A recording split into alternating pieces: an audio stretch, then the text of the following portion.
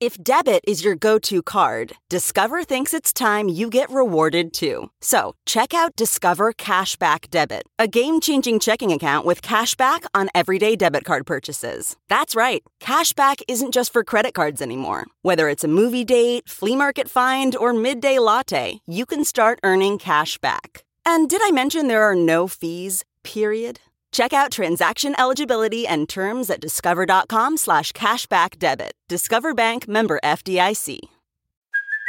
Hey, it's Kaylee Cuoco for Priceline. Ready to go to your happy place for a happy price? Well, why didn't you say so? Just download the Priceline app right now and save up to 60% on hotels. So whether it's Cousin Kevin's Kazoo Concert in Kansas City, go Kevin, or Becky's Bachelorette Bash in Bermuda, you never have to miss a trip ever again. So download the Priceline app today. Your savings are waiting.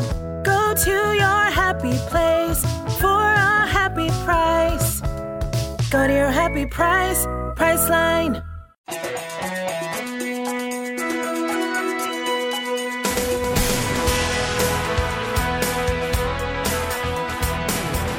And I'm back with another episode of Hollywood and Levine. I am Ken Levine, your podcast host. And this week, it's another free association podcast. Translation, I couldn't come up with any great topics this week. And actually, I've done this a few times, and it seems to work out. I checked, and the last time I did it was October.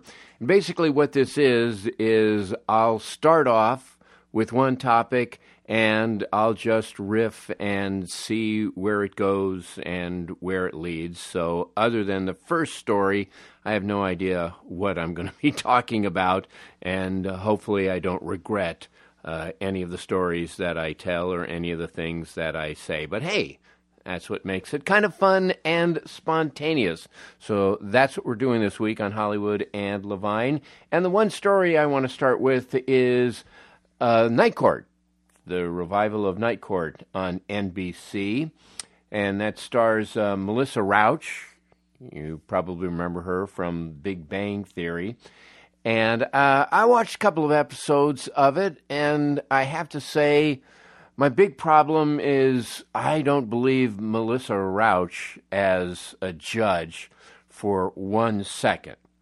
However, I think it's her company that actually spearheaded this project. So if there is one cast member who will not be recast, it is Melissa Rauch. Good to see John Larroquette back, though, playing the role of his, I forget the name, Dan somebody or other. But, yeah, he is just like in a completely different show from everyone else in that cast. He is so good. Now, look, I'm rooting for multi-camera shows. I want to see a resurgence of those because when done well, they are truly funny. And I always say when you're doing a comedy in front of an audience, you're held accountable. The jokes have to actually be funny. But in the case of Night Court, I just wish it were better. And one of the problems certainly is when you do a revival of a series, and Frasier is going to face this too, you're comparing this cast with the original cast, and quite honestly, the original cast of Night Court was way better. So, other than John Larroquette, there's nobody on that cast that, that to me is as good as Selma Diamond or Richard Mall or just about anybody else in that cast. One reviewer said that it captured the tone and the spirit of the original, and I would say that's very true. It's not necessarily a great thing, though. It's very broad. And personally, I prefer comedies, situation comedies certainly, that are a little more grounded in reality. I was kind of surprised that they even went ahead and did this show because I'm thinking, okay, you got Night Court. The people who remember the original Night Court, because we're talking the 80s, folks, so we're talking 40 years ago. And the people who remember fondly Night Court are not the demographic that NBC or any network wants, other than maybe the Decades Channel or Cozy TV. NBC could give a shit that a bunch of 60 and 70-year-olds are watching this show out of nostalgia. They want young people. And Night Court means nothing to anyone under 60, so I was a little surprised. Apparently they made this show a while ago, and it's been sitting on the shelf for close to a year. Anyway, it premiered on NBC few weeks ago, and NBC is absolutely doing cartwheels. It was their best rated comedy in 5 years. That's pretty impressive. Remember NBC, they were the network of must-see TV, Cheers and Seinfeld and Friends and Frasier. And so what rating number did Night Court get? A 1. A 1 share. And that's the best of 5 years. And NBC is thrilled. Network television is in trouble. I love the fact you see the name on the show. It was created by Reinhold Weege. Isn't that a great name? Unfortunately, he's passed away. He used to work for Danny Arnold on Barney Miller. Which brings me to Danny Arnold. So David Isaacs and I sort of wrote for Barney Miller. Barney Miller is a great show.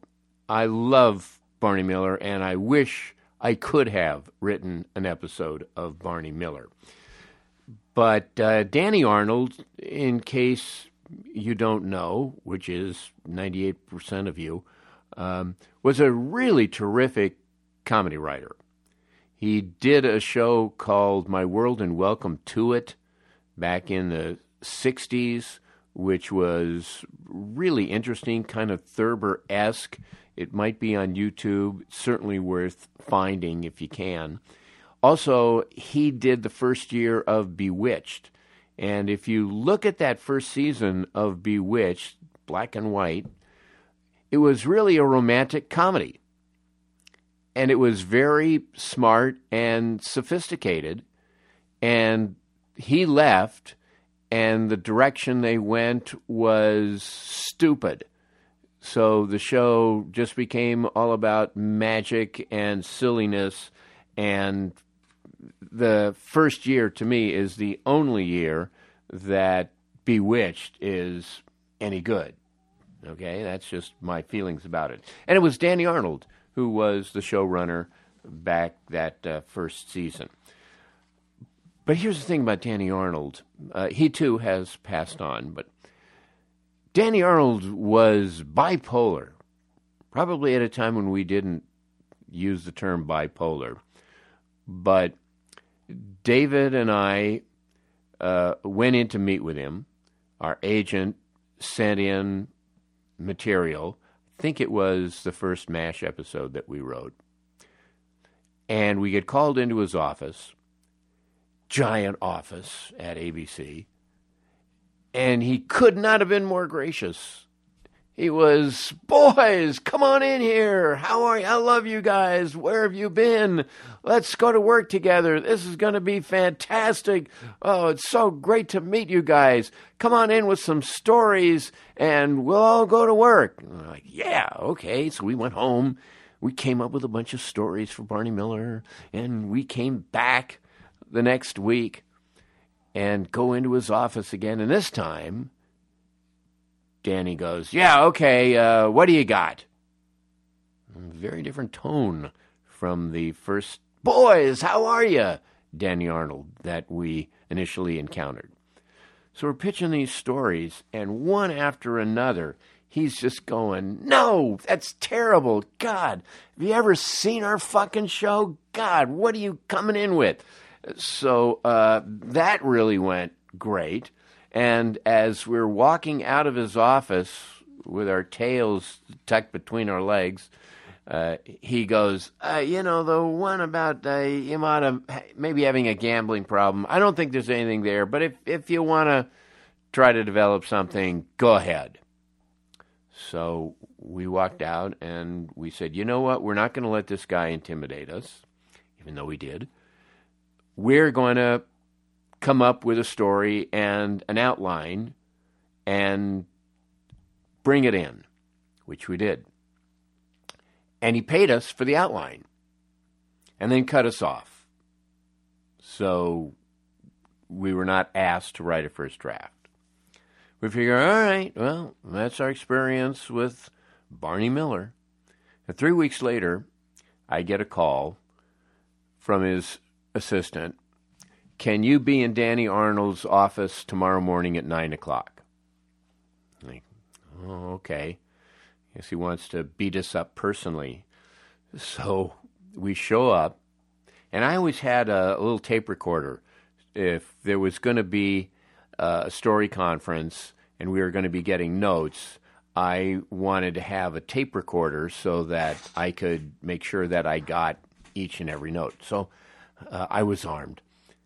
And we walk into his office, and it was the first day, Danny. Boys, come on in. How are you? Hey, you want some donuts? What can I get you guys? Try these crawlers. They're fantastic. Anyway, I read over your outline, and you know what? It's pretty good, guys, and I think just a few little tweaks here, and I think we got a great story. Okay. So he pitched out what he wanted changed. And again, I'm recording this, so I'm getting every single note. And we go back and we incorporate all of his notes and all of the things that he said he liked about the story, and we turn it back in, and we're cut off again. Our agent said that she talked to him, and his explanation was it didn't jump off the page. So that was it for Barney Miller, except a couple of years later, we're on MASH, and we get a call, and it's Danny Arnold. We pick up the phone, not knowing which Danny Arnold we're going to get. And it's the boys. How are you, boys? Well, Reinhold Weege had left to go and do his own show, which turned out to be Night Court.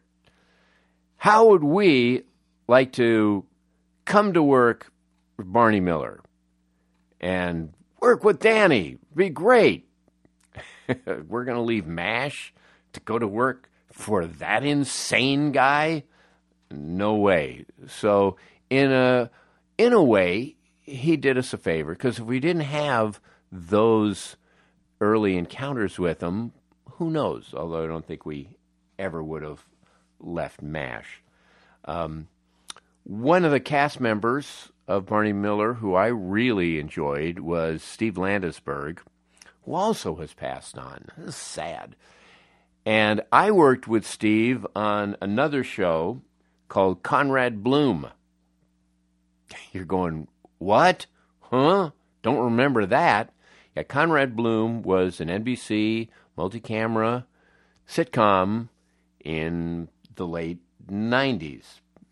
Steve Landesberg, great guy, big baseball fan, so he and I had a lot to talk about.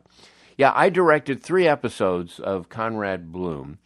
And when you're a young director kind of starting out and you're filling in your dance card with as many freelance episodes as you can get, most of the time you're not going to get friends.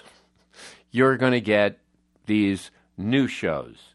And along the way in my early directing career, and by the way, I was thrilled to get them. I was happy to direct any show that would have me.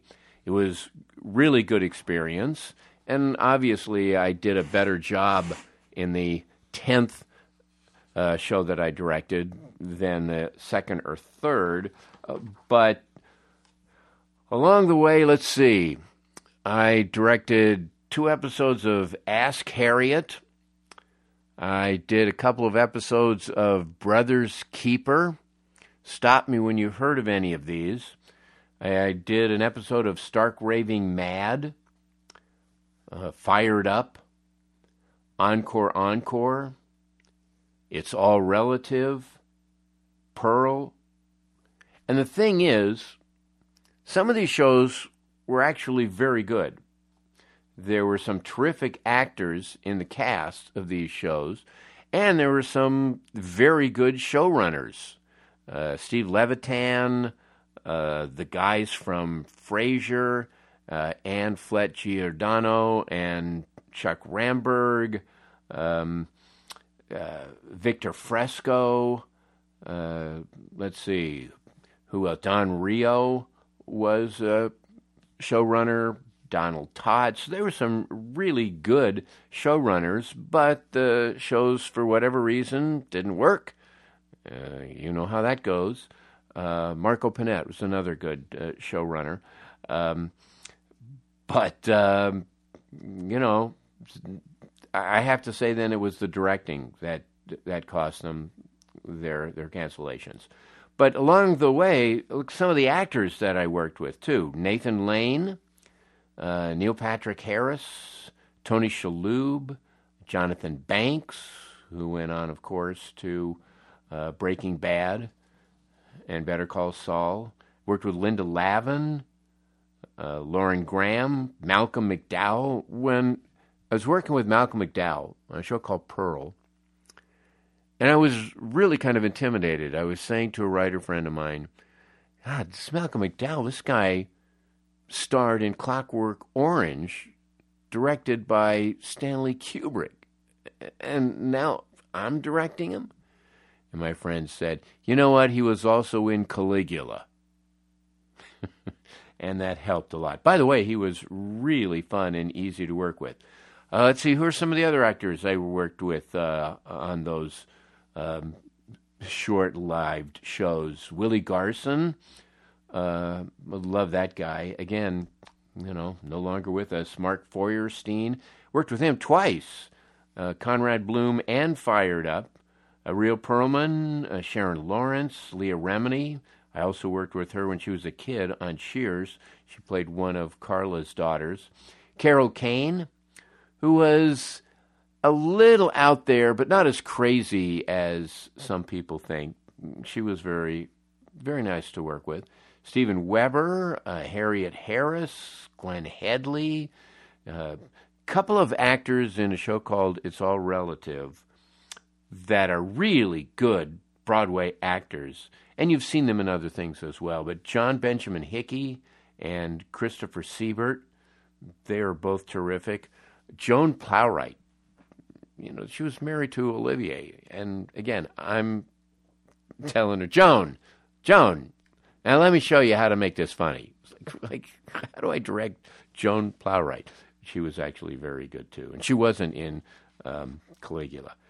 Who else? Oh, Billy Ragsdale, who was in Brother's Keeper. Now, Billy and I go back because Billy happened to be the star of an ill-fated movie that my partner David Isaacs and I rewrote called Mannequin 2. That's right. We got that assignment because we also did the rewrite on the original Mannequin. And at the time, it was produced by a guy named David Beagleman. And David Beagleman, at one time, and this was a pretty famous story, and there's a book about it, he was the president of Columbia Pictures. and he was forging checks as actor Cliff Robinson, and he was just pocketing the money. And finally, someone came to Cliff Robertson and said, "Look at all this. Why are you writing all these checks?" And he's going, "What? I didn't write these checks." Could you believe it that the president of a movie studio would do? Well, that was David Beagleman. And he was pulling this stuff off and surviving for a long time. Why? Because he was making money.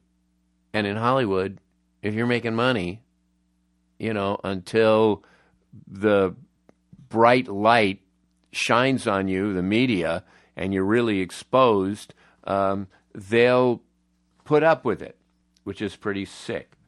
So I think he spent some jail time, and he's now the producer of this. And David Beagleman was David Beagleman to the end. When he approached our agent and said he wanted us to rewrite it, he wondered if he could pay us in televisions. That's an absolute true story. Our agent said, "No, you're going to pay him in money." I mean, if he pays us in television, how does the agent get his 10%? Does he get the aerial? I don't know. So anyway, we did a rewrite on Mannequin. Very quick, like 2 weeks. And we were somewhat shocked that the movie was as well received as it was. And there's a lot of our script that's kind of woven in and out. And sometimes they'll keep our setups but drop the punchline, or there won't be our setup, there'll just be the punchline out of nowhere. And one thing they did that is kind of odd, when we originally got the draft, the movie was set in Los Angeles. And this, of course, Andrew McCarthy is working in a department store, and a mannequin comes to life, who's Kim Cattrall. And we thought, well, let's give the department store some character. So when he first gets the job, somebody is showing him around, and we looked up the history of the old May Company in Los Angeles, and they said this is the first department store to have a wooden escalator, and Greta Garbo used to get her cosmetics here. Well, in the movie, they relocated to Philadelphia, and it's a Philadelphia department store. However, they kept all of that dialogue. So now you're going, wait a minute, Greta Garbo would go to Philadelphia to get her makeup? Well, but that was a big hit. It was such a hit that they decided to do Mannequin 2. And we got the call from David Beagleman to do Mannequin 2. It kind of begrudgingly. He says, well, you guys were lucky for us last time, so, okay, you can do this one. And we said, okay, we're going to do it for more lucky money than you paid us originally. One thing, when we're writing both Mannequin and Mannequin 2, we set up what we call the 24-second logic clock. You know, in basketball in the NBA, a team has 24 seconds to shoot. Well, we were not going to spend an entire afternoon debating whether or not a mannequin could ride a bicycle or whether a mannequin could eat porridge. We would hit one of those points, and we turned on the 24-second logic clock and just said, yeah, she can eat porridge. Do it.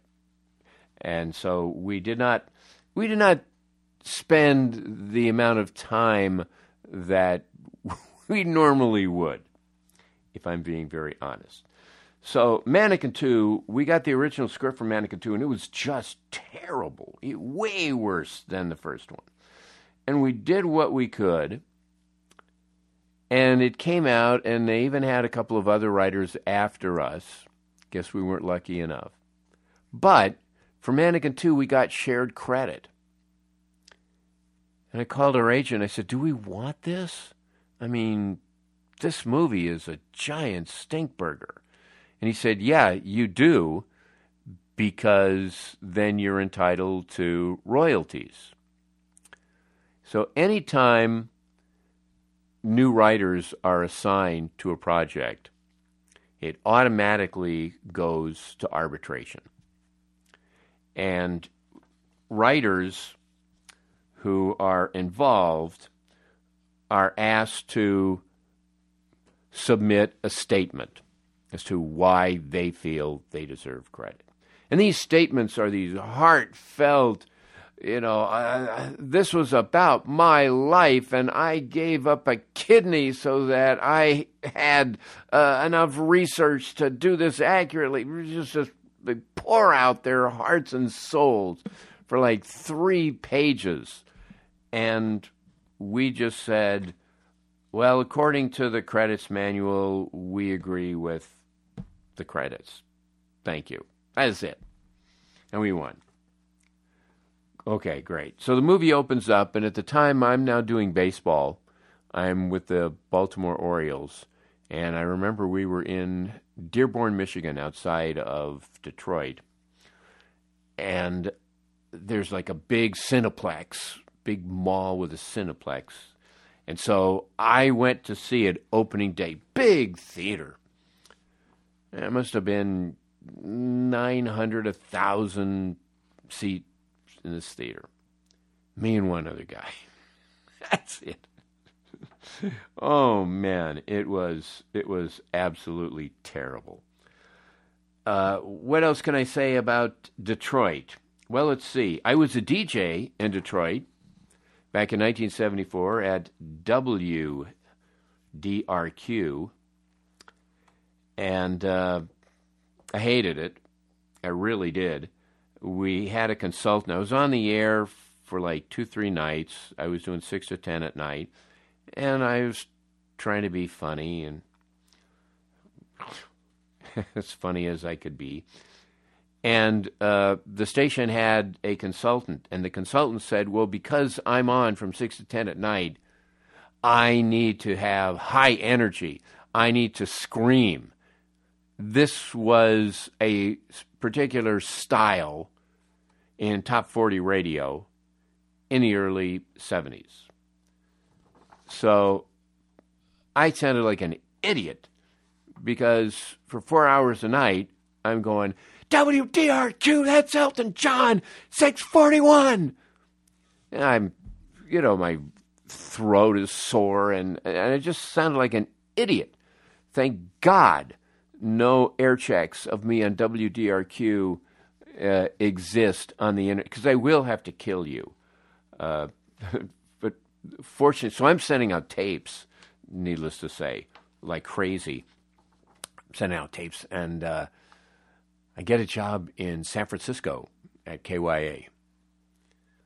And I go into the program director, and I give him my notice. And the program director says, you're an idiot.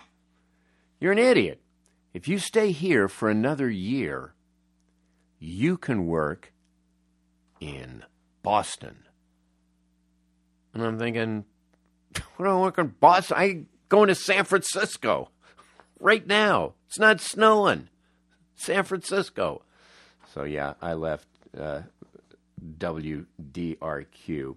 And, okay, I'll tell you this one final story. A year before, I was a board op engineer at KABC and KLOS in Los Angeles. KABC was a talk station. And I'm working one night, and the host had on as his guest a gentleman named Peter Herkos. Peter Hurkos was a psychic, and he is famous for apparently being involved and having like the key piece of information that allowed them to capture the Boston Strangler. He's pretty famous. And so he goes on this show, and people are calling up. And it's pretty remarkable, it really is. Because he's going, okay, I picture you're in the 4th grade, and you're in the row by the window, and you're in the 4th seat, and when you look out the window, you can see a red swing that's on a tree. And these callers are going like, oh my God, how do you know that? How do you know that? So, and you're going, yeah, okay, I don't know. Maybe this is a plant or something. I don't know. So on a break, I went in to talk to him for a second. At the time, of course, KBC was an ABC station. But at the time, I was trying to get a job in programming at their Chicago affiliate, WLS. And I was talking to the people and sending resumes and that sort of thing. So I only talked to Hurkos for a second, but I said, where will I be 1 year from today? He said, you'll be in the Midwest. And I said, Chicago? And he goes, no, more north. I see a lot of snow.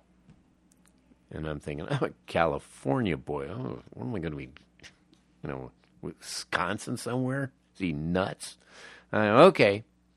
So it's my first night at WDRQ in Detroit.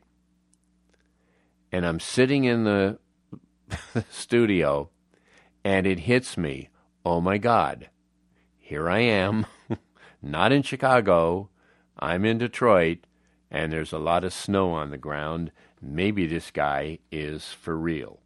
And that pretty much kills a half an hour here. Hope you enjoyed some of those stories. They're all true.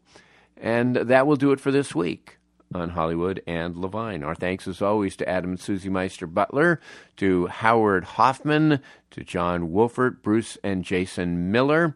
You are invited to email me at hollywoodlevine@outlook.com. That's hollywoodlevine@outlook.com.